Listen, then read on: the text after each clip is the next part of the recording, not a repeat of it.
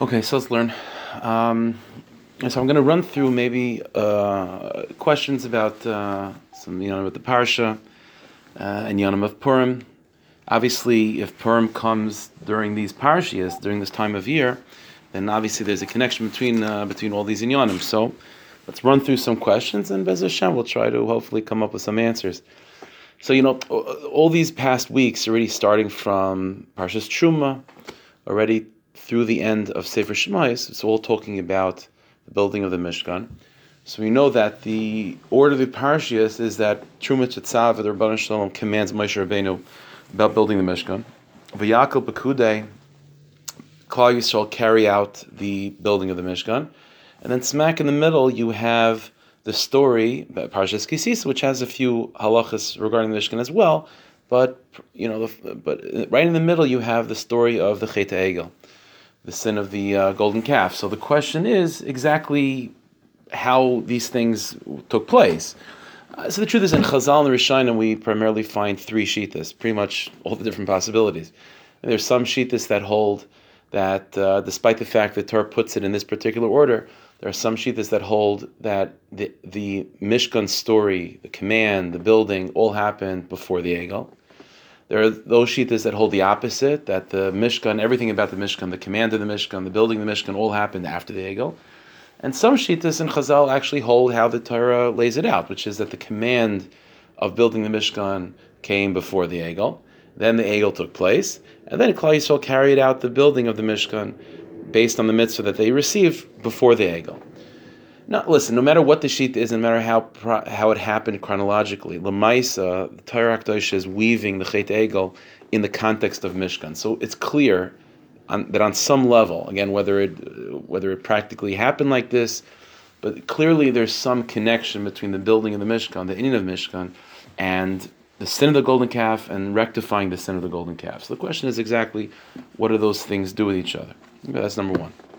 Number two, we also find in beginning of Parshas Vayakel, of this past parsha, so the Torah says that Moshe Rabbeinu gathers all Klal Yisrael together. Vayakel Moshe is called Asbnei Yisrael. Moshe Rabbeinu gathers all of Klal Yisrael together, and he tells them two mitzvahs that the Rebbeinu Shalom told him to tell them. Number one, mitzvah Shabbos, Sheishes Yom Tiyasim Malacha, 6 days work should be done.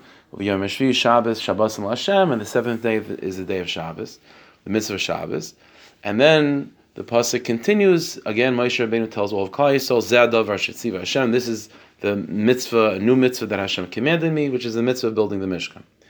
Now, Chazal already pointed this out. Rashi comments on this that most mitzvahs, obviously, Rebbeinu Shalom tells Moshe Rabbeinu about tzitzis, the mashal, and Moshe Rabbeinu then tells the Jewish people about tzitzis. But the way most mitzvahs were given over, let's say, for example, tzitzis, it wasn't that Moshe Rabbeinu was speaking to every single yid all at the same time. There was a whole seder of Messiah. There was a process of how mitzvahs were given over. Moshe Rabbeinu would teach the mitzvah to Aaron HaKohen, to his sons, and so on, a smaller group. That smaller group would then teach a larger group, and so on and so forth, until eventually every single yid received the message of the mitzvah, which originally comes from Moshe Rabbeinu. But something about these two mitzvahs, Shabbos and Mishkan, had to be done in such a way of Vayakel Moshe, where Moshe Rabbeinu is gathering all of the Jewish people together, and every single one of them has to hear it directly from Moshe Rabbeinu's mouth, face to face with Moshe Rabbeinu, to receive these mitzvahs. And this is hinted to, Rashi already comments on this, that this is hinted to when Moshe Rabbeinu says, Zeh hadavar shetziva Hashem, this is the matter that the Rebbeinu Shalom commanded me. Why? What does it mean, this is the matter? What's being hinted to over here is that Moshe Rabbeinu was telling the Jewish people that not only is this mitzvah coming from Hashem, but the way I'm giving over this mitzvah, which is unique in terms of being given to all of Klal Yisrael together, this is also how Hashem told me to give over these two mitzvahs of Shabbos and Mishkan. Now, this inyan of these mitzvahs requiring every single Jew receiving it directly from Moshe Rabbeinu and being in Moshe Rabbeinu's presence, and being face-to-face with Moshe Rabbeinu in order to receive these mitzvahs, you see this even at the end of the story. After Moshe Rabbeinu gives over the details of the mitzvahs of Shabbos and building the Mishkan, so it says in Pasuk, Vayetzu milfnei Moshe, the Jewish people left Moshe's presence. So Mepharshim ask, obviously they left his presence, we're not still sitting there. So yeah, Moshe Rabbeinu tells us the mitzvah, he gets the point across, and everyone goes home to start doing the mitzvah. The fact that the Torah has to say, Vayetzu milfnei Moshe, they left Moshe's presence, it's telling us that there was something about these mitzvahs that required to be lifnei Moshe, to be in front of the face of Moshe Rabbeinu. And now that they were in the front of the Moshe Rabbeinu's face and received these mitzvahs, Vayetzu milfnei Moshe, now they can move from that position of being in the face of Moshe Rabbeinu. But the Torah going out of its way to mention that pasuk of Vayetzu milfnei Moshe, that they left Moshe's presence, is indicating that these mitzvahs required the presence of Moshe Rabbeinu. It required the Jewish people not hearing it, through the telephone and through this person hears it from this person to that person, even though every mitzvah was given in such a way, which clearly means that we trust that transmission. But there's something about these mitzvahs which require the face of Moshe Rabbeinu. So the question is why? That's question 2. Question number 3, also, the pasuk tells us again. This is something that the Rabban Shalom commanded Moshe Rabbeinu in Parshas Kisis already, and then in Parshas V'Yakel, Moshe Rabbeinu gives it over to the Jewish people. That although everyone is going to give their donations, and the Mishkan is going to be built from everyone, and everyone with talent is going to use their talents to build the Mishkan, but there's 2 people that are overseeing the entire Inyan, and that's Betzalel, right? Betzalel ben Ur ben Chulamat Yehuda, Betzalel from the tribe of Yehuda, and Aholiav ben Achisamach, Aholiav, the son of Achisamach, Lamata Dan, from the tribe of Dan. So someone from Yehuda and someone from Dan. Now Chazal make a point that these were not just the 2 most qualified people, and it happens to be one's from Yehuda and one's from Dan. Not so. The Chazal say that this was on purpose, that the Mishkan had to be built by someone representing the Shevet Yehuda and someone representing Shevet Dan. Chazal say not only was this true for the Mishkan, but this is true for every Beis HaMikdash as well. The first Beis HaMikdash was built with a connect. Again, it's by Shlomo Melech, who's from the tribe of Yehuda, by Hiram, who was from the tribe of Dan, connected to the tribe of Dan. The second Beis HaMikdash as well had a partnership between some from Yehuda and Dan. Chazal even say the third Beis HaMikdash will be built with a partnership from Mashiach ben David, who's from the tribe of Yehuda, obviously, and someone from the tribe of Dan. So there's something about connecting these 2 Shvatim, Yehuda and Dan, that only when these 2 Shvatim are connected can the Beis HaMikdash or the Mishkan be built properly. So that's the third question. Why Dafka? What's this Indian of Yehuda and Dan that only them together can build the Mishkan properly? Okay. Another question regarding the Mishkan. When the Torah is describing all the kalim, all the vessels, and all the aspects of the Mishkan, the focus is very anticlimactic, I guess you can say, or not what we would hope for. See, the Mishkan is the tachlis of all creation. Right? The Beis HaMikdash, the Rebbeinu Shalom created the world for one singular purpose, for the world to be ready and able to receive His presence. The Rebbeinu Shalom wants to live here. Nesav HaKadosh Baruch Hu, Lias Leis Baruch Dir B'Tachtoin, and the Rebbeinu Shalom had a desire from the very beginning. He chose to have a desire to dwell in this world. And the Mishkan is the tachlis, is the purpose of all creation. It's the deepest attachment that the Jewish people can have with Hashem. It's dveikus, it's attachment itself.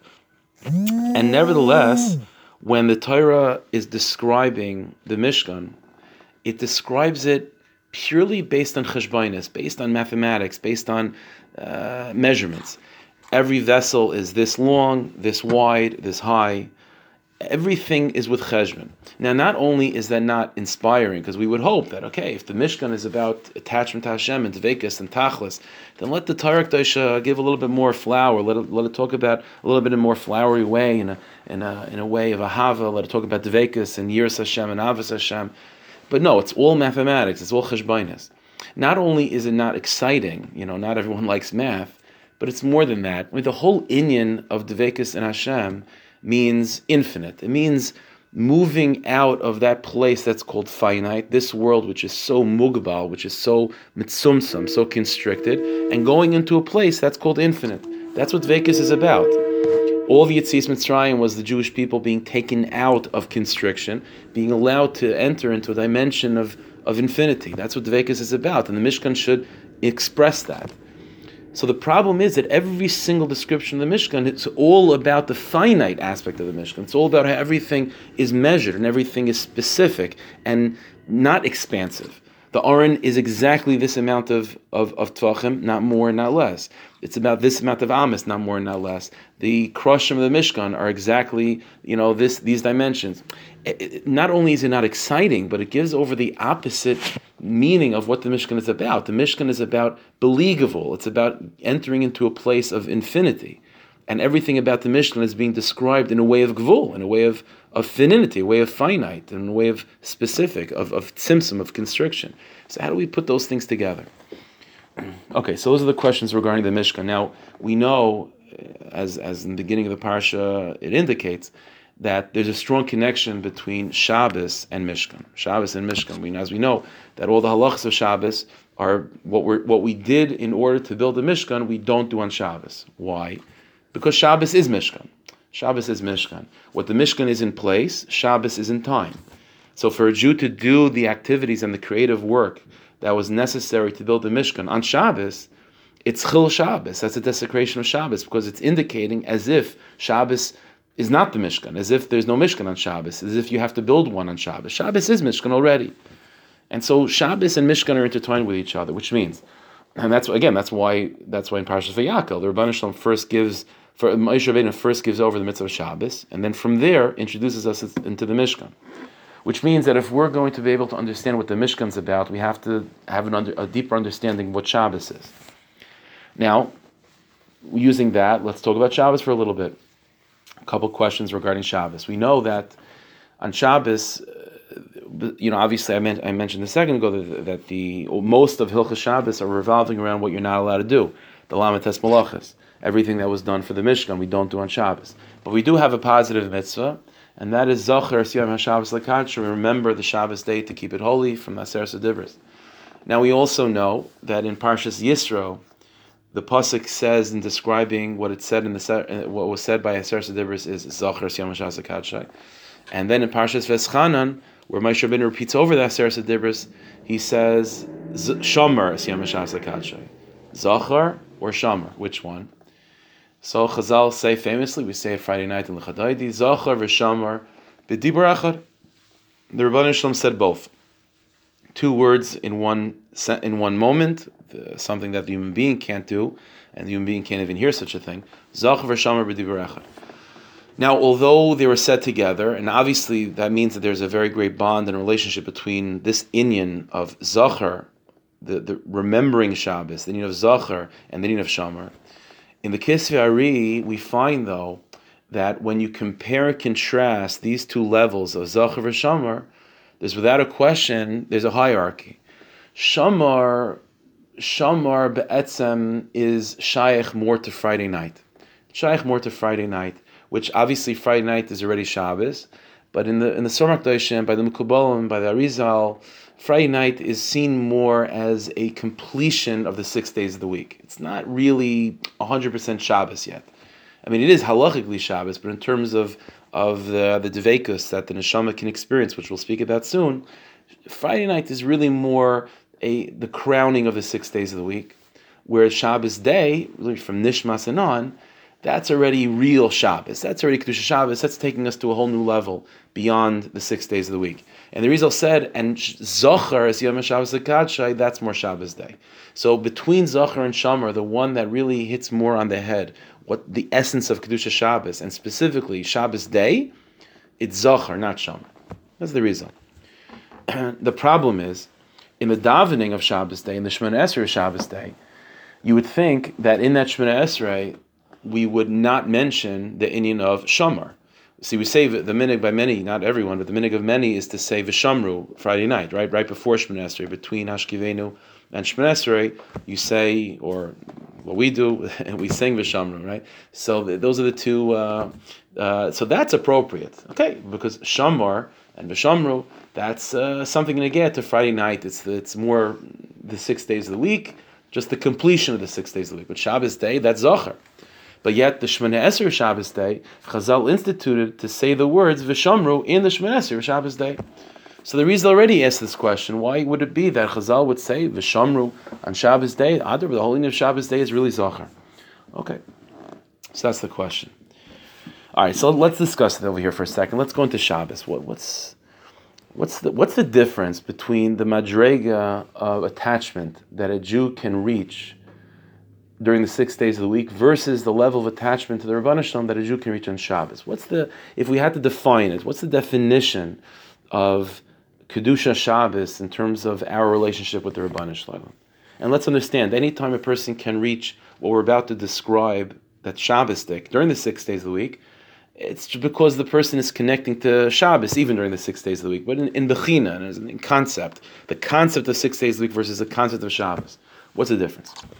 So the Kisar we find the following idea. Let me just share with you the language that the Arizal says, and then Bez Hashem, I'll try to explain it al pi Chassidus, but this is in the language of the Arizal. The Arizal said like this. The Arizal said that the madrega of Dvekas, the level of attachment that a Jew can reach during the 6 days of the week, that's like mamish, the highest level, is what's called a relationship with Hashem that's called achar ba'achar, back to back. Now we remember that when Adam and Chava were in Gan Eden, already before the sin, in Gan Eden still, so Rebbeinu Shalom created Adam, and Adam was alone, right? Lo tav yatzim levadai, so Rebbeinu Shalom created Chava. Now the Gemara Kedushin, Chazal already tell us this, du partsufim baram, that the Rebbeinu Shalom made Adam and Chava really two different people. They had two partsufim, two forms, but back to back, right? They were back to back. And so what the Rebbeinu Shalom did in order to allow Adam and Chava to move from back to back to face, so we know that Adam is put to sleep, and a sira, a sawing in half takes place, and now you have two separate partsufim, two separate humans, two separate people, two separate forms, structures, Adam and Chava, and now they can return face to face. The Rizal was Megala that process of what? Of Adam and Chava first being back to back, and then transitioning to face, that's the difference between the 6 days of the week and Shabbos. The 6 days of the week, a Jew has to develop an attachment and a relationship with God. But the height of that relationship is a relationship that's called back to back. Without avodah, without work, you're not even back to back with God during the 6 days of the week. B'chlal, there's no kesher at all. But with avodah, the level of dvekus that a person can reach in the 6 days of the week is called achar b'achar. It's called back to back. The bechin of Shabbos, the mile of Shabbos, Kedusha Shabbos, means that on Shabbos, and as I said specifically already, Shabbos day, a person is zoicha, and their person in their hiskashrus with their Rebbeinu Shalom to go to a place that's called face to face. Now, this inyan of face to face versus back to back is very much connected, as I said, with the inyan of zachar. The Rizal was Megala, such a thing. We find such a thing that there are two Shemus HaKadoshim, two divine names that are very much connected with the inyan of Shabbos. I'm not going to be able to explain why these two Shemus HaKadoshim are connected to Shabbos, but for now, we'll just, trust me. The name Yud-Kei Vav-Kei and the name Eke. Yud-Kei Vav-Kei and Eke. Those are the two divine names. Now, we know there's such an idea as a name that can be spelled b'miloi when it's spelled in full. What does it mean in full? It means let's say, for example, Yud Kei Vav Kei, instead of it being Yud and a Hey and a Vav and a Hey, which is 26, you could spell each letter in full. So Yud is not just a Yud. Yud is Yud Vav Daled, Yud, right? And Hey is Hey Yud. That's Hey, and Vav is Vav Yud Vav, and the final Hey is Hey Yud, and so on. If you do that to Yud Kei Vav Kei, you spell each letter in full, and you do that to the name Eke, spell it in full, it equals b'gematria the word Zachar. Okay, the word Zachar. Whereas if you take those same divine names and you spell them also in full, but in a way that's called Acharayim, in a way that's called back to back. What do I mean back to back? It means that with each letter, you're connecting it. It's still hooked. It's still connected to the previous letter. So, for example, you know how, I'm sure you've seen it graffitied on walls, like Nachma, Mum, right? So that's called a name in a way of Acharayim, where each letter is not able to move on. It's still being held back and still like bound and strapped on to the previous one. If you do that to those divine names of Eka and Havaya, where it's Yud Kei, Yud Kei Vav, Yud Kei Vav Kei. It's each letter is in a way of acharayim. It's still attached to the previous letter. It's not standing on its own in a way of face to face. It equals begematria the word tishkach, to forget. And this is a difference. Zachar means face to face, and that's Shabbos. And tishkach is back to back. That's the 6 days of the week, the opposite of Shabbos. Shabbos, the mitzvah is to remember. There's an inyan of memory on Shabbos, and that's reflective of Shabbos being face to face. The 6 days of the week is missing Zohar, as Yom HaShabbos HaKadshay. Zohar is shaykh to Shabbos. The 6 days of the week, which is back to back, is Tishkach. It means forgetfulness. Now we have to explain this yet, but this inyan of Shabbos being face to face is very much related to Moshe Rabbeinu also. Moshe Rabbeinu, we know, is very much connected to Shabbos. Mizmor Shir L'Yom HaShabbos is Rosh Tevis L'Moshe. On Shabbos day, specifically, which is the essence of what Shabbos is, face to face, the davening begins, Yismach Moshe b'manas chalkai, that Moshe should rejoice in his portion. What's his portion? Shabbos is his portion. Chazal say that Hashem said to Moshe Rabbeinu, Matana toiva yeshli beis ganazai, I have a special treasure for the Jewish people in my treasure house for Shabbos Shema, and it's called Shabbos. Leich v'nidnu lahem, go and give it to them. Every mitzvah was given to us by Moshe Rabbeinu. But the Rebbeinu Shalom is singling out Shabbos, that this is a gift that I want you to give them. Moshe Rabbeinu is connected to Shabbos, and therefore it's not a coincidence that Moshe Rabbeinu speaks to Hashem, how? Peh el peh adaber bai, panim b'panim, face to face, b'mar v'loi b'chidas. And this is why the pasuk says, Zichru Torahs Moshe Avdi, remember the Torah of Moshe Rabbeinu. Moshe Rabbeinu, who is face to face, Moshe Rabbeinu, who is Shabbos, is therefore connected to Zachar, to remember. Because again, as I said, Zachar versus Tishkach, Zachar means to remember, Zachar means face to face. Whereas Tishkach, forgetfulness, is connected to the 6 days of the week, it's connected to back. As we said, the Mishkan is connected to Shabbos, so just as Shabbos means face to face, and Moshe Rabbeinu means face-to-face, so to the Mishkan means face-to-face. That's the essence of what the Mishkan is. What Shabbos is in time, Mishkan is in space. That's why in the centerpiece of the Mishkan, the pnimius of the Mishkan is what? Is the Aron HaKodesh with the Kruvim, who are facing Ish Pnei Achiv. Each Kruv, each little angel figure on top of the Aron is facing the other one. It's face-to-face. The whole inyan of Mishkan is face-to-face. That's the whole inyan of Mishkan. And so Shabbos is face-to-face, Mishkan is face-to-face, that's Moshe Rabbeinu. That's the inyan of Zachar, Yom HaShabbos HaKadshay. Zachar is begematria Havaya Eke, in a way of panim, as opposed to the 6 days of the week, which is back-to-back, which is the opposite of remembering. It's the gematria of those two shemus, of Ek and Havaya, in a way of acharayim, which equals Tishkach, the opposite of Zachar, the opposite of Shabbos. This is all from the Arizal. The question is, okay, what does this mean? This is all a mashal. It's all a mashal. You know, on this, we have to understand what the nimshal is. Everything that Arizal said was a mashal. There's nothing physical in Shemayim. It's all, these are ways that the Arizal, this is the language that he used to describe certain realities and to give us connections to certain realities. But Lamaisa, what does this mean in terms of the soul? What does it mean in Avodas Hashem? That there were other tzaddikim that came to the world to give us the nimshal. You know, I'll tell you something interesting just on the side. The Arizal died in the year Shin Lamed Gimel. Shin Lamed Gimel. Now, the Rizal mentioned, he hinted this once to Reb Chaim Vital, his main student, that if the world is Zaycha, for the Rizal to live till the year Shin Lamed Hey, that would hint to the pasuk where it says in the end of Parshas Vayechi, when Yaakov Avinu gives a bracha to Yehuda, he says that Yehuda should be the leader, ad ki yavo Shiloh, until Shiloh comes. Rashi says Shiloh is a reference to Mashiach.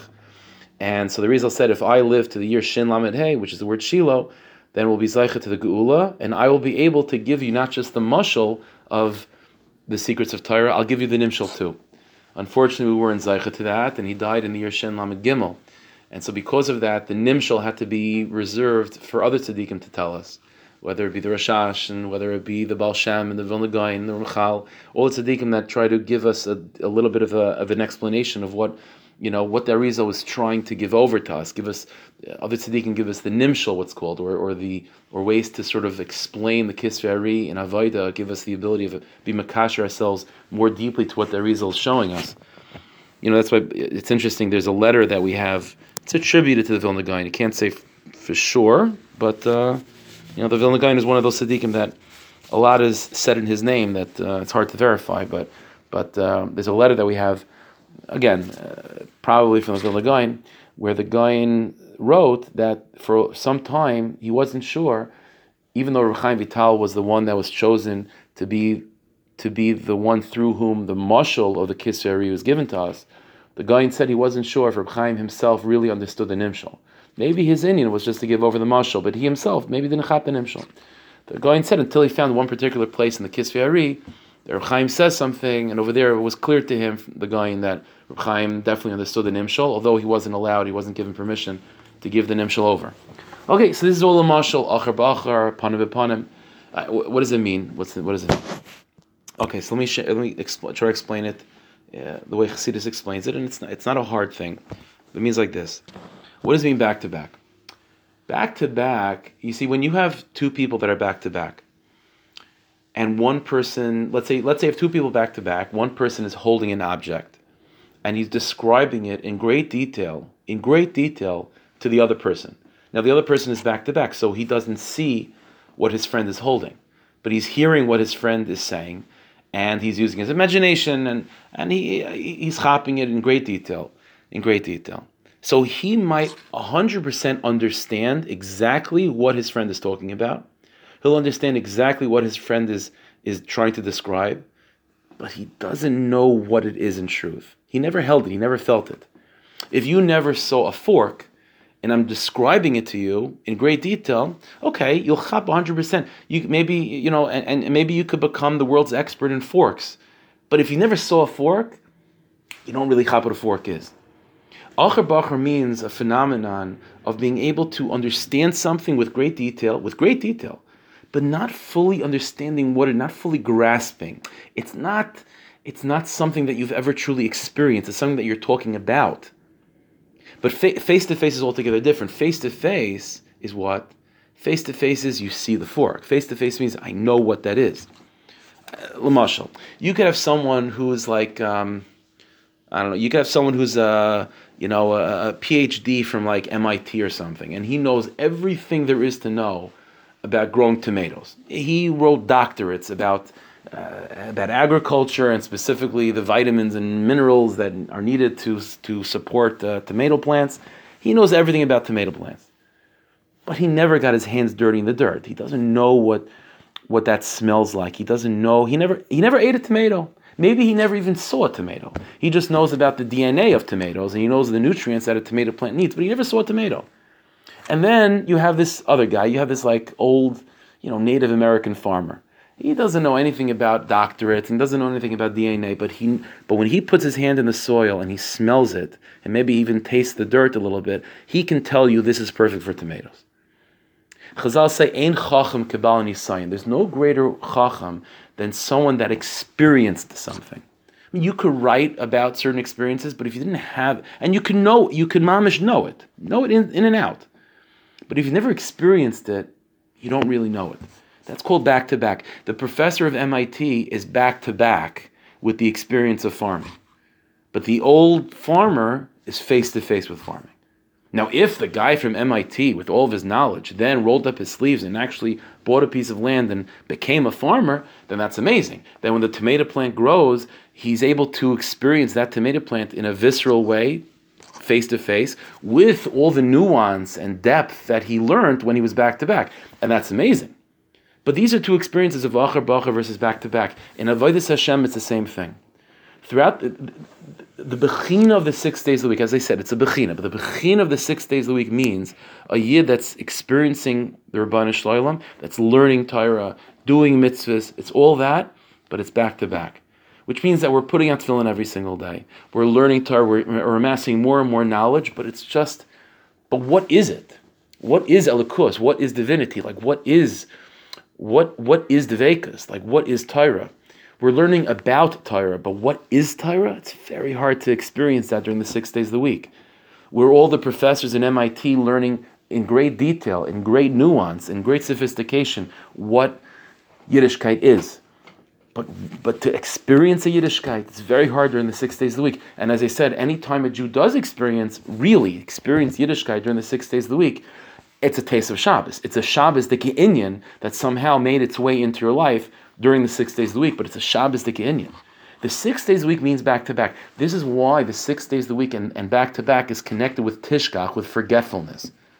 You see, until you've experienced it, while the tomato plant is still just a formula in your head and just numbers, it's easily forgotten. But experiences that are face-to-face, those are not easily forgotten. Those are memorable experiences. Zachar is Yoyim HaShabbos Lekatche. Shabbos means, what is Shabbos? Shabbos is not anything new. Shabbos is the Yiddishkeit of the 6 days of the week in face-to-face form. Shabbos is that we're able to finally experience, that's who God is. That's who I've been talking to all those days. That's what I've been trying to find within myself. That's who I am. That's who my family is. That's the difference. During the 6 days of the week, we're back to back with Hashem, we're back to back with ourselves, we're back to back with our families. We're back to back with Emunah, we're back to back with Torah, we're back to back with davening. And Shabbos means finally turning around and being face to face. Being able to daven and experience this is what davening is. And Rahman al-Atzlan, a Yid who's on Shabbos davening, still back to back. Then that's not Shabbos. That's not the Tefillah of Shabbos. That's the Tefillah of the 6 days of the week. Happens to be on a Saturday. The davening of Shabbos has to be a davening of face to face, a davening that the words are alive, the experience is alive. It's not just a formula. You're tasting the soil. You feel it in your hands. This is what a tomato plant feels like. Baruch She'amar is a living work. It's a living experience on Shabbos. Nishmas is a living experience. Shemon Esrei, Kriyas Torah, davening, singing. It's a different niggin on Shabbos. It's a different inyan. It's everything is alive on Shabbos. Everything is alive on Shabbos. And that's the difference. That's why Shabbos is Zohar. Those experiences are memorable by their very definition because they get into a person's system. You're seeing it face to face. Whereas the 6 days a week means back to back. So that's Shabbos. That's the Mishkan. So when a person walked into the Mishkan, what happened when you walked into the Mishkan? What happened when you walked into the Beis HaMikdash? What did you see? Obviously, you saw the physical building, but what you saw was the entire Yiddishkeit that you've been living until that moment. You finally saw it face to face. That's what the Beis HaMikdash was. It was a place that you could enter, and it was Shabbos squared. It was Shabbos. It was a time where everything that you learned about in yeshiva came to life. Not coming to life because now, you can see how the Kohen does it. And you learned about how the Kohen did it. Much more than that. In the Beis HaMikdash, your tzitzis came to life, your tefillin came to life, your kashrus came to life, your love for your spouse came to life, your love for your children, your love for your people, the love for your land. Everything came to life. Everything moved from back to back to face. That's what Shabbos is. That's what the Beis HaMikdash is. This is why, going back, as I said in the beginning, these two mitzvahs have to be given over to the Jewish people face to face from Moshe Rabbeinu. You can't hear it from someone who heard it from someone who eventually heard it from Moshe Rabbeinu. That's the opposite of what Shabbos is.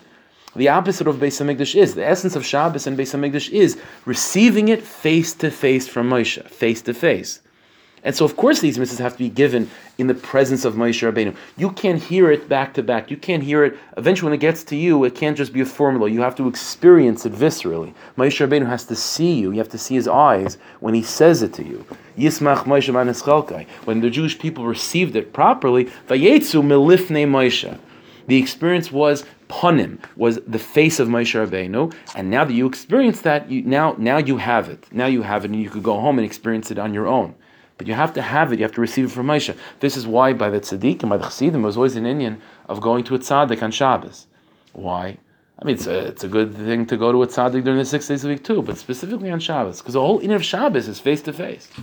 So you can learn about tzaddikim and learn, everything in the 6 days a week is about something.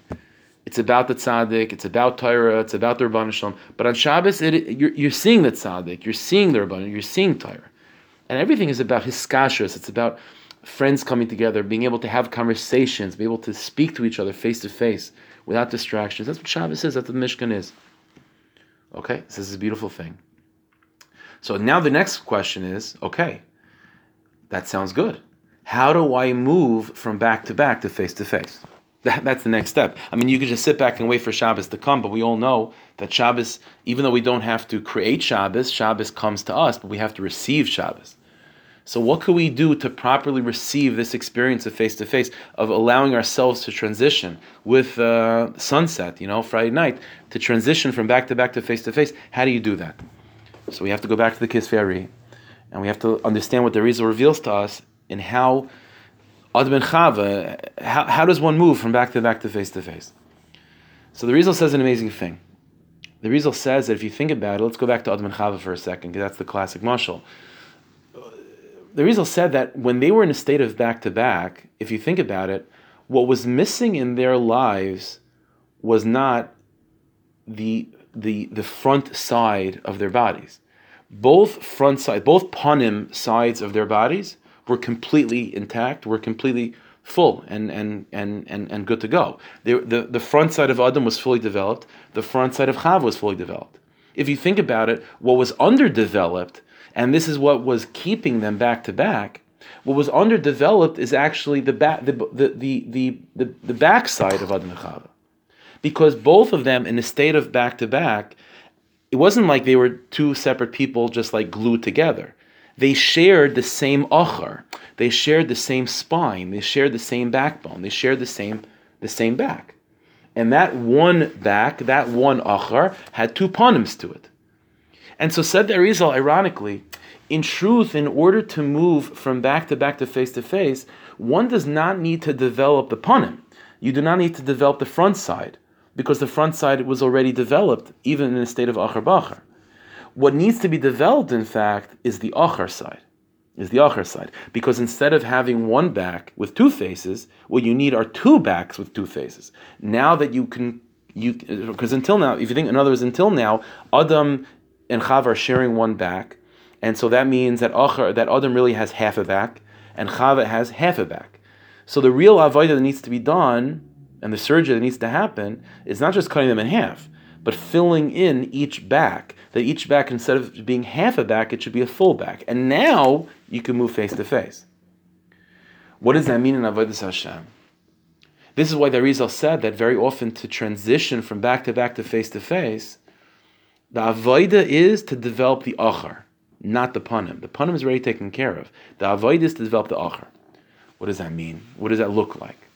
So this is where something that we find in specifically the Musar Svarim, and I'm sure we've all heard this, from Shmuzin, from Mashkichem, and stuff like that. But now we're going to be introduced, maybe, hopefully, B'ez Hashem, to the pnimius of what this Indian is. I'll give an example. One of the greatest moments in the entire year of face to face is obviously every Shabbos, true. But there's one day of the year which is called Shabbos Shabbosim. The Shabbos of all Shabbos is that's Yom Kippur. And within Yom Kippur, the height of Yom Kippur comes, as we know, with Ne'ilah. And Ne'ilah means mamash face to face. Ne'ilah means that you're in the Kadesh HaKodshim, you're in the Aron, your mamash holding by the Aron, the Kruvim are facing each other face to face. And you say the words Shema Yisrael, Hashem Elokim, and the experience of that moment is Zachar, it's remembered, it's etched into your soul, you remember it. So what's amazing is the Baalei Muslim and Tzaddikim have pointed out is that right before Ne'ilah, at the end of Mincha, so we have laning, right? There's laning by Mincha. So what do we lane? So we lane the Parsha of Arayos. Arayos talking about Mamish, the lowest in Yonim. So all the Tzaddikim ask, that's what you're going to talk about before Ne'ilah? Ne'ilah is face to face. Talk about Devekus, talk about Elokus, talk about divinity, talk about infinity. Talk about Yichud. You're talking about Arayos? The answer is that's exactly the point. In order for a person to be zeicher to face, what you have to develop is not your skills of face. Every neshama has the capability of experiencing Elokus in a real way. We're born with that. The front side of our neshama is already made. What our avodah is to develop is the back, is the achar. What does the achar mean? The achar means certain places that I am making a hachlot, I'm making an absolute firm decision, I'm drawing a line in the sand, I am trustworthy by Hashem, I am not going to that place. It's dafka before Ne'ilah where you're experiencing the greatest panim b'panim. You see, let's put it this way. If the Rabbanu Shalom is willing to make eye contact with you, he has to be certain that while you're making eye contact with him, one of your eyes is not, God forbid, moving away and looking at something else. The Rebbeinu Shalom has to make sure that your back is solid and firm. What does that mean? It means that the Rebbeinu Shalom trusts you, that no matter what the experience you're having right now, you're not going to allow yourself, God forbid, on a bad day to go to a low place. You see, Moshe Rabbeinu was Zaycha to have an experience of face-to-face with Hashem like no other person in the history of the world. Why? Because Hashem said about Moshe Rabbeinu, "B'kol beisi nemanhu." Moshe Rabbeinu is I trust him. What does it mean, trusting? Trusting means that Moshe Rabbeinu would be able to say, no matter where I'm holding, no matter what I'm feeling, no matter what the madrigas I'm experiencing, the Rebbeinu Shalom can trust me that my eyes are fixed on him. I am not wandering my gaze anywhere else. I'm not going to allow any part of me to sink to a low place. And so the development of an acharayim, the development of the back, means the nemonis, the trustworthiness of the Jew, of the Jewish soul being able to say, I am not crossing that line. And dafka before Ne'ilah, that's when we're mechazik ourselves, that we're makabel in ourselves, we're not going to fall into that low place of arise. Because as long as there's a level of possibility of ourselves falling to that low place, that means the Rebbeinu Shalom is not willing to have a face-to-face conversation with us, because he wants to be able to ensure that our eyes will always remain fixated on him. And if there's a part of us which can be drawn to such a low place, then that means the acher is not fully developed. The acher is not fully developed. Like the Rizal, in the language of the Rizal, he describes it in such a way where the klippas and the sitra achra, they can't draw their energy, they can't attach themselves to a person on the front side, on the face side, but they can attach themselves to the back of someone.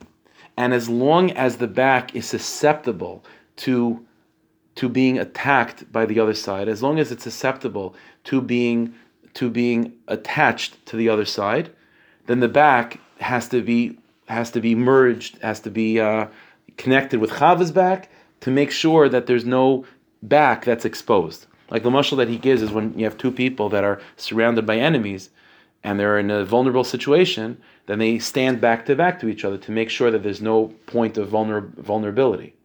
So the result's the same thing. The back is vulnerable. And if the back is underdeveloped, then you have no choice but to remain back to back with each other to make sure that there's no vulnerable spots.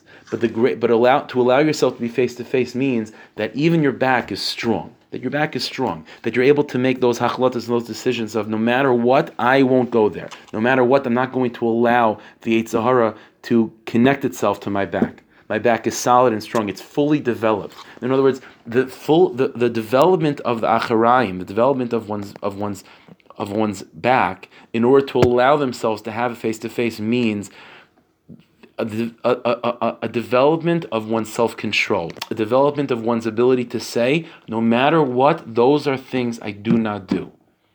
To divide, to make a mechitza shel barzel, to make a wall of iron separating you from the side of impurity. As long to the extent that we can develop within ourselves that iron curtain, that iron wall, separating us from everything that's low, that's called developing a healthy back, and to that extent, we can have eye contact with Hashem face to face. But as long as the back is weak, as long as the back is underdeveloped, which means that it's not an iron gate, it's not an iron wall, it's vulnerable for the other side to attach itself to our back, then that means the back can't be exposed. And the back not being exposed means that it becomes enmeshed and wedged in Chava's back, and then we're back to back with Hashem. But the ability to be face to face means that you have to be confident, and the Rebbeinu Shalom has to be confident that even if your back is exposed, it's like an iron wall and an iron gate. Nothing is coming in contact with it. It's absolutely firm in its rigidity, and it's creating that mechitza, that separation between you and the other side. And then you can have an experience face to face. This was the problem with the sin of the golden calf. See, the sin of the golden calf wasn't simply a big avera, although it was. But the sin of the golden calf exposed in inner weakness of the Jewish people. The Klal Yisrael experienced Yetzias Mitzrayim, and they were mamash on a high. Mamash on a high. And they were going 49 days of Sir Sa'imer, Har Sinai, Nasav Nishma, it's all Gavaldik. But they were not realizing that ultimately, with all that excitement and all the special effects and all the great aliyas and hisragshas and hisraimus that entire tekufa brought with it, they did not realize that they were still a part of themselves. They were still capable of the Chet Egel. They had an underdeveloped back. You understand? An underdeveloped back. Before they got to Ne'il on Yom Kippur, they were not reminding themselves of, I have to make sure that no matter what happens in my life, I'm making a decision, I don't go to Arayas.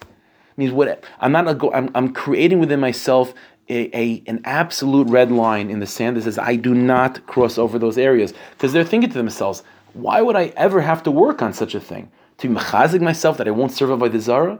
Avodah Zarah, I'm so far from it. I've seen Kriyas Yamsuf. All the questions that we ask of how could it possibly be that they sinned with the Chet Egel after all their experiences, that's what they were thinking. That's what they were thinking. That's why they weren't on guard.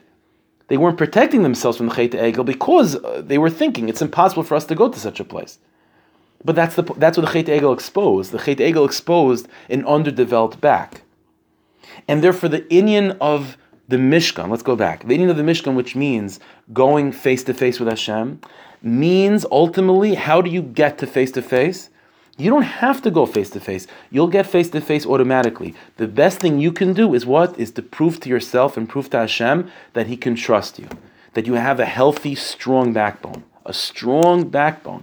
And no matter what happens, you show Hashem and you prove to Hashem during the 6 days of the week, and you prove to Hashem, Rabbanu Shalom, there are certain things that even if I want to, and even if I'm tempted, and even if I have no emunah today, I won't go to that place. You can trust me.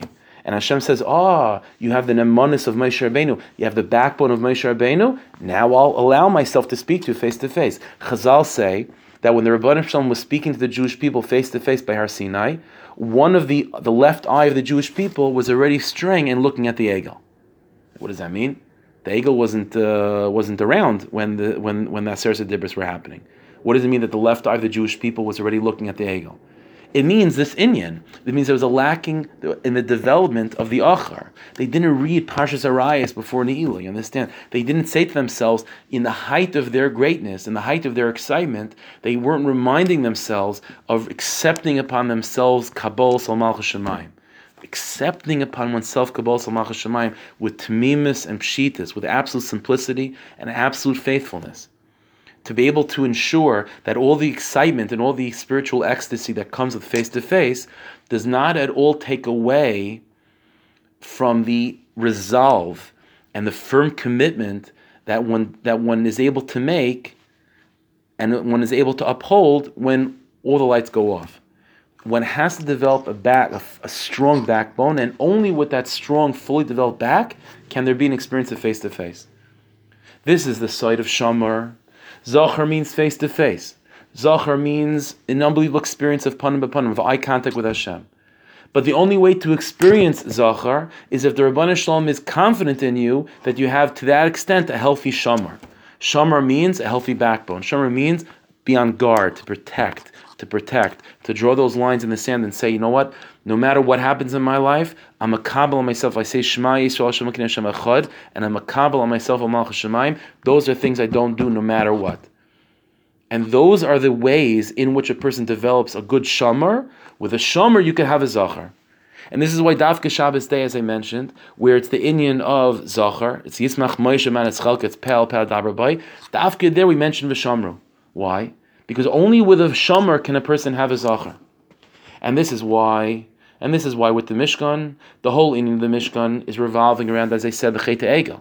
Because in order to have Mishkan, which is face-to-face, you have to acknowledge the avodah of developing a good backbone, and not to dilute oneself into thinking, that's something I can never fall into. No, even if it's taka true that you'll never make that mistake, and most likely you'll never go into that little place. But be makabel on yourself, you're not going to do it. Like every single, for the most part, again, you never know, the people I'm speaking to right now, you never know with the recording who I'm speaking to, but the ones that I'm speaking to right now, as Hashem, we don't have such nisyonis about going to McDonald's and going to Burger King or going to the store and buying like pork or whatever. So okay, so that so okay, that's just so we don't even think about it. It's just not a nisayon. But no, we can. Yeah, we have to turn those mitzvahs also into developing an achar. What's wrong with a Jew having in mind once in a while and be makabel on themselves, and no matter what, they're always going to eat kosher. Always eat kosher. I was raised with kashrus. I never put anything not kosher in my life. I don't have any reason to do that. I would never do it unless it's like life-threatening, and then I have to. But the answer is by being makabel on yourself these inyanim that you never will fall into. It was never hava mina that you're gonna eat a crab. So why be makabel on yourself? You're not going to eat crab.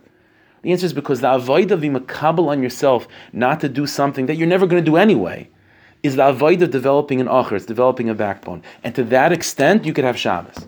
And so you think like you want to have a school. Everyone likes schoolas. So based on this, let's come up with a school. A person wants to have a good Shabbos. Then during the 6 days of the week, or as we lead to Shabbos or in Shabbos itself, to say Kriya Shema and be makabel on yourself. The inyanim that you're not going to do anyway, but be makabel, I'm not going to do them. And inyanim that you're maybe a little bit more susceptible to makabel not to do it, or at least to daven to Hashem to have the strength to be makabel on yourself not to do it, to come up with the eitzes about how to draw that red line, where those lines should be drawn. Then you're developing an achar. You develop an achar, then you can have a panim automatically. This is why Mishkan requires focusing on Chet Egel, on reminding oneself of, without the development of the achar, what's possible. And let's understand, it's not just because there's an inherent flow with a person that we can fall to a low place without working on developing a backbone. When you're experiencing face to face, that comes with a tremendous amount of energy. And that energy, if the back of a person is still connected to low places, that energy is siphoned off. And a person is growing and experiencing Hislavus and Osiris, but guess who else is also growing from that experience? The Yetzer Hara too. Right? So in order to allow the Rebbeinu Shalom to give you energy, spiritual energy, the Rebbeinu Shalom has to be confident, Kiviyachol, that energy is only going to be developing your neshama and not your Yetzer Hara. So the more we can create an achar, a backbone, separating ourselves from our Yetzer Haras, then the more the Rebbeinu Shalom is going to be willing to shower us with power and life and energy, divine energy, in a way of face to face, because he's sure that it's not siphoning off at the same time, energizing the Yetzer Hara. So a person wonders, they had an amazing Shabbos, and then all of a sudden Saturday night things take a nosedive. Why? Well, the answer is because when you were having an amazing Shabbos, and having a bad Matzah Shabbos doesn't mean that the Shabbos wasn't real. Adarabah. The Shabbos was very real, and the chiyas and the energy that you received on Shabbos was extremely real. But guess what? That same energy was also building your Yetzer Hara. So on Shabbos, the Yetzer Hara is quiet because it doesn't have that much chutzpah to get a person to do something really terrible on Shabbos. But when Shabbos is over, then that same energy that's been building up all of Shabbos, now the Yetzer Hara has access to. But the answer is to develop an achar. The more of an achar we can have, the more automatically the panim will remain intact, will remain holy, and it won't be siphoned off to anywhere else. And the Rebbeinu Shalom can trust to have eye contact with us because he's sure that the left eye is not straying looking at the Egel at the same time. This is also why the Mishkan had to be built Davka between the tribes of Yehuda and Dan, right? Remember, Yehuda and Dan. Why? Yehuda means face. Yehuda means the front side. Yehuda means face to face. The Melech, the king, which is coming from Yehuda, is the representative of the people. He speaks to the people on behalf of the people. He is the face of the people, right? He's the face of the people. That's Yehuda. Dan is described as the tribe that's Ma'asef l'chol machnes. It was the last of the tribes to travel in the desert. Yehuda means the face, and Dan means the back. And so this is Davka, the Inyan of the Mishkan. The Inyan of the Mishkan is that you want to have a face-to-face experience, which is Be'ikr Yehuda, and Betzalel is the main project manager. But don't forget, in order to have a Betzalel, in order to have a Yehuda, in order to have face-to-face, the Ikr Avoida is to develop a back, is to develop that backbone, to develop that ultimate Nemonis, which is defined by the tribe of Dan. Davka, when you have a Dan, then you can have a Yehuda. And this is all the Inyan of Purim. The whole Inyan of Purim is like this. Purim is a time of everything is v'nahapechu, right? We all understand that. Purim is v'nahapechu. Everything that's the That's the tragedy of Purim. Itself becomes, its own remedy becomes the tikkun. So let's understand this. We know that part of the inyan of Purim is what? Is preparing the Jewish people, allowing ourselves to have the second Beis HaMikdash. Right? As I mentioned this many times, that Aseres Bnei Haman were hanged. Why? Because they were the ones to stop the rebuilding the second Beis HaMikdash.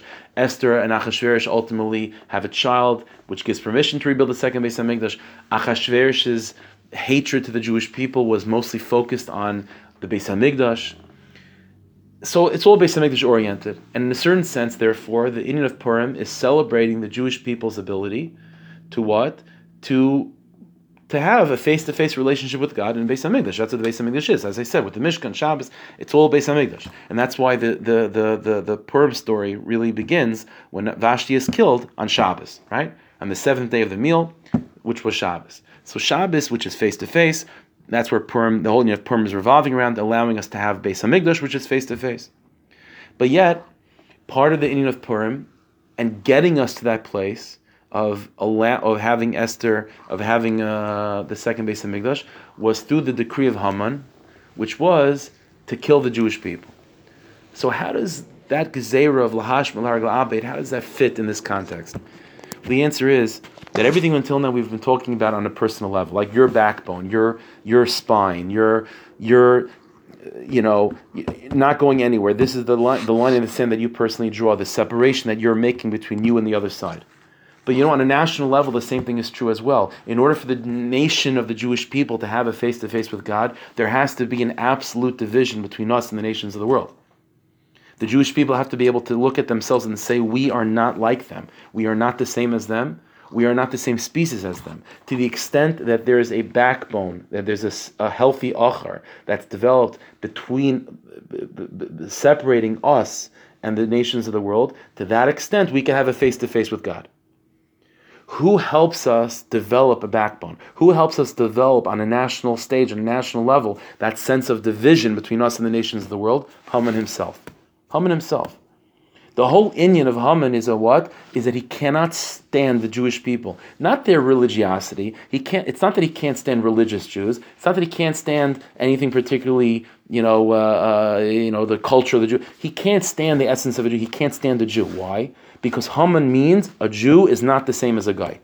And we all know this from the time that we were kids, right? That everyone knows Zara Sameach, that when the Jewish people fall into a place where they start getting too comfortable, the nations of the world, that Hashem sends the Goyim to remind us how we're not like them. And we all heard that, and we all learned that in a little bit of a superficial way, which is that Hashem needs us to remember that we're not like the Goyim, we shouldn't live like them, so He uses the Goyim to remind us of that. But in a much deeper sense, that's building Geula. That's building Geula. The entire essence of this Galus is all one continuous move towards the ultimate face-to-face with the Rabbanu Shalom, with the third Beis HaMikdash. And therefore the whole essence of this Galus really is primarily not about developing face, because that's already taken care of, like Adam and Chava. It's developing Acher, it's developing that backbone. And one of the greatest tools that the Rabbanu Shalom has in order to, on a national level, for this backbone to be developed, this sense of separation, is with the Goyim themselves reminding us that we're not them.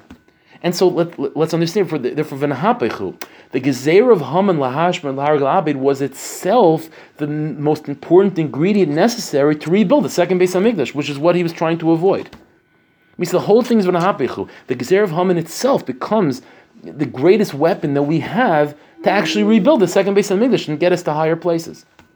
And this is going back why the Mishkan, as I mentioned, every single part of the Mishkan is being described based on its gevul, based on its boundaries, based on its borders of it's only this long, it's only this wide, it's only this high. And the question is, we asked before, the Mishkan is all about infinity. Everything should be described in an infinite terms. Why is the only description of the Mishkan and all of its kalim so specific and so finite?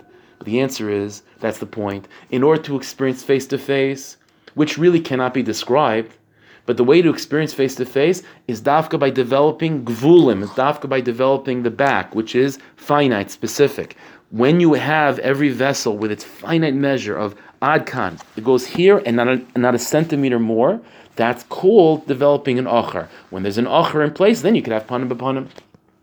This is why it's an amazing thing. We'll just end with this very quickly because it's part of a larger sugya, but the one vessel that that its measurements are not described is the kiyar, the basin, in which the Kahana would wash their hands and feet, preparing themselves for entering into work in the Mishkan.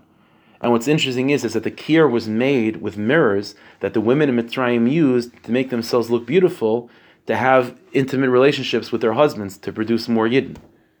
And so that's an amazing thing, that the one object which is all about face-to-face, meaning every other object in the Mishkan is describing us the avodah of achar, of building a backbone, in order to allow us to then experience face-to-face. But the one vessel which is describing face-to-face, which its essence is face-to-face, is the kiyar. Therefore, it doesn't have to give us the dimensions. The dimensions is the way in which you could then experience Hashem face-to-face. Now, the fact that the using of the kiyar was the introduction to the Beis Hamikdash was not after the Avodah, it was before the Avodah, is also connected to the Shabbos of Saif Ma'asav Machshavat Tchila. From the very beginning of one's Avodah, one has to know what the Tachlis is. The Tachlis is face-to-face. That's the Tachlis. Don't get lost in drawing red lines. The Tachlis is not drawing red lines. The Tachlis is face-to-face. The kiyar, which is the first thing that the Kohanim do to introduce themselves to the Beis Hamikdash's Avodah, is kulei face-to-face. It's all face-to-face. And that reminds them of what their Tachlis is. And now that you want face-to-face, you want Shabbos, so now have good acharayim, have good backbone, good nemanis, good faithfulness. And then you'll be able to experience that face-to-face in a much more profound and real way. No, Hashem should help us. We should be zeich as we come close to Purim. Should be zeich v'nahapechu, all the gezeres and all the difficulties that we find in the world should be shown to be mamish the opposite, not things holding us back, but I think things actually bring us close. Should be zeich to experience that. Befrat b'chlal v'yes kol tzedik m'her v'meinu amen.